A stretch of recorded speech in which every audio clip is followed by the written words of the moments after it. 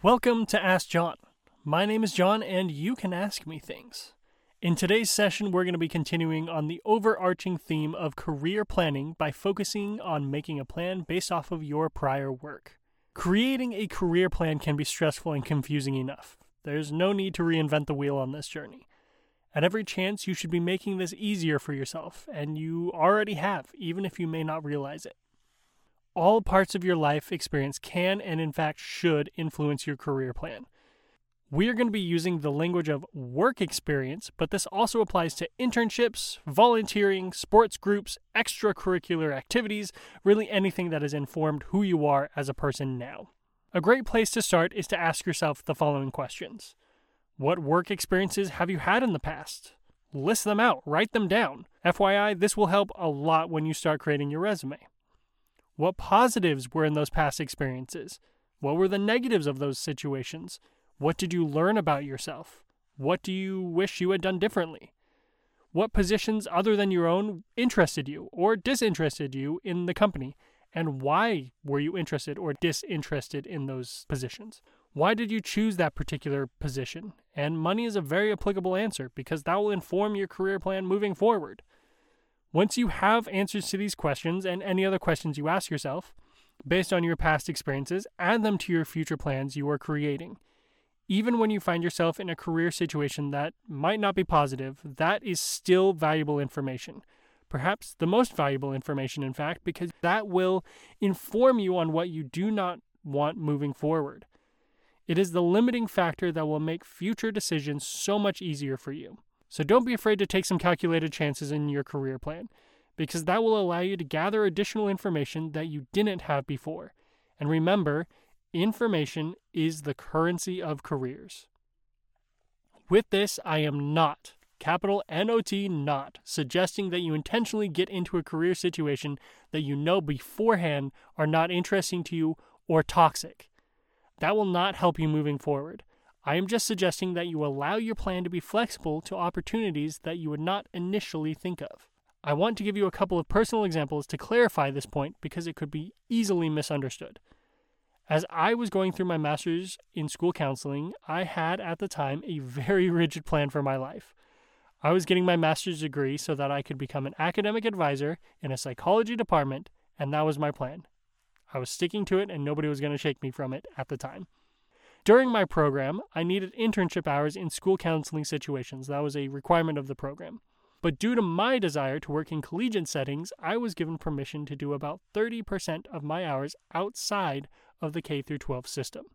So, I got my high school counselor internship like I was required to do, but the only collegiate level counseling position I could get was a career advising position. Remember, I was set on academic advising, not career advising at the time. Initially, I went into this career advising position a little close-minded, to be honest, because my plan of being an academic advisor in a specific department was all I was focusing on. This all changed, however, as I spent more time in the career advising office, working specifically with undeclared and changing major students. I learned that I love talking to students about their education and how it could tie into their career journey, and even how to make their educational and career goals work better together. I also came to know that I really enjoyed the broad range of students that I got to interact with rather than one specific department. This experience completely changed my career trajectory by prompting me to grow my career goals to outside of only doing academic advising and nothing else. Now, on the other side of the coin, I was also doing the high school counseling that was required for my master's program. This was not a positive experience for me. I did not enjoy the work I was doing in any capacity.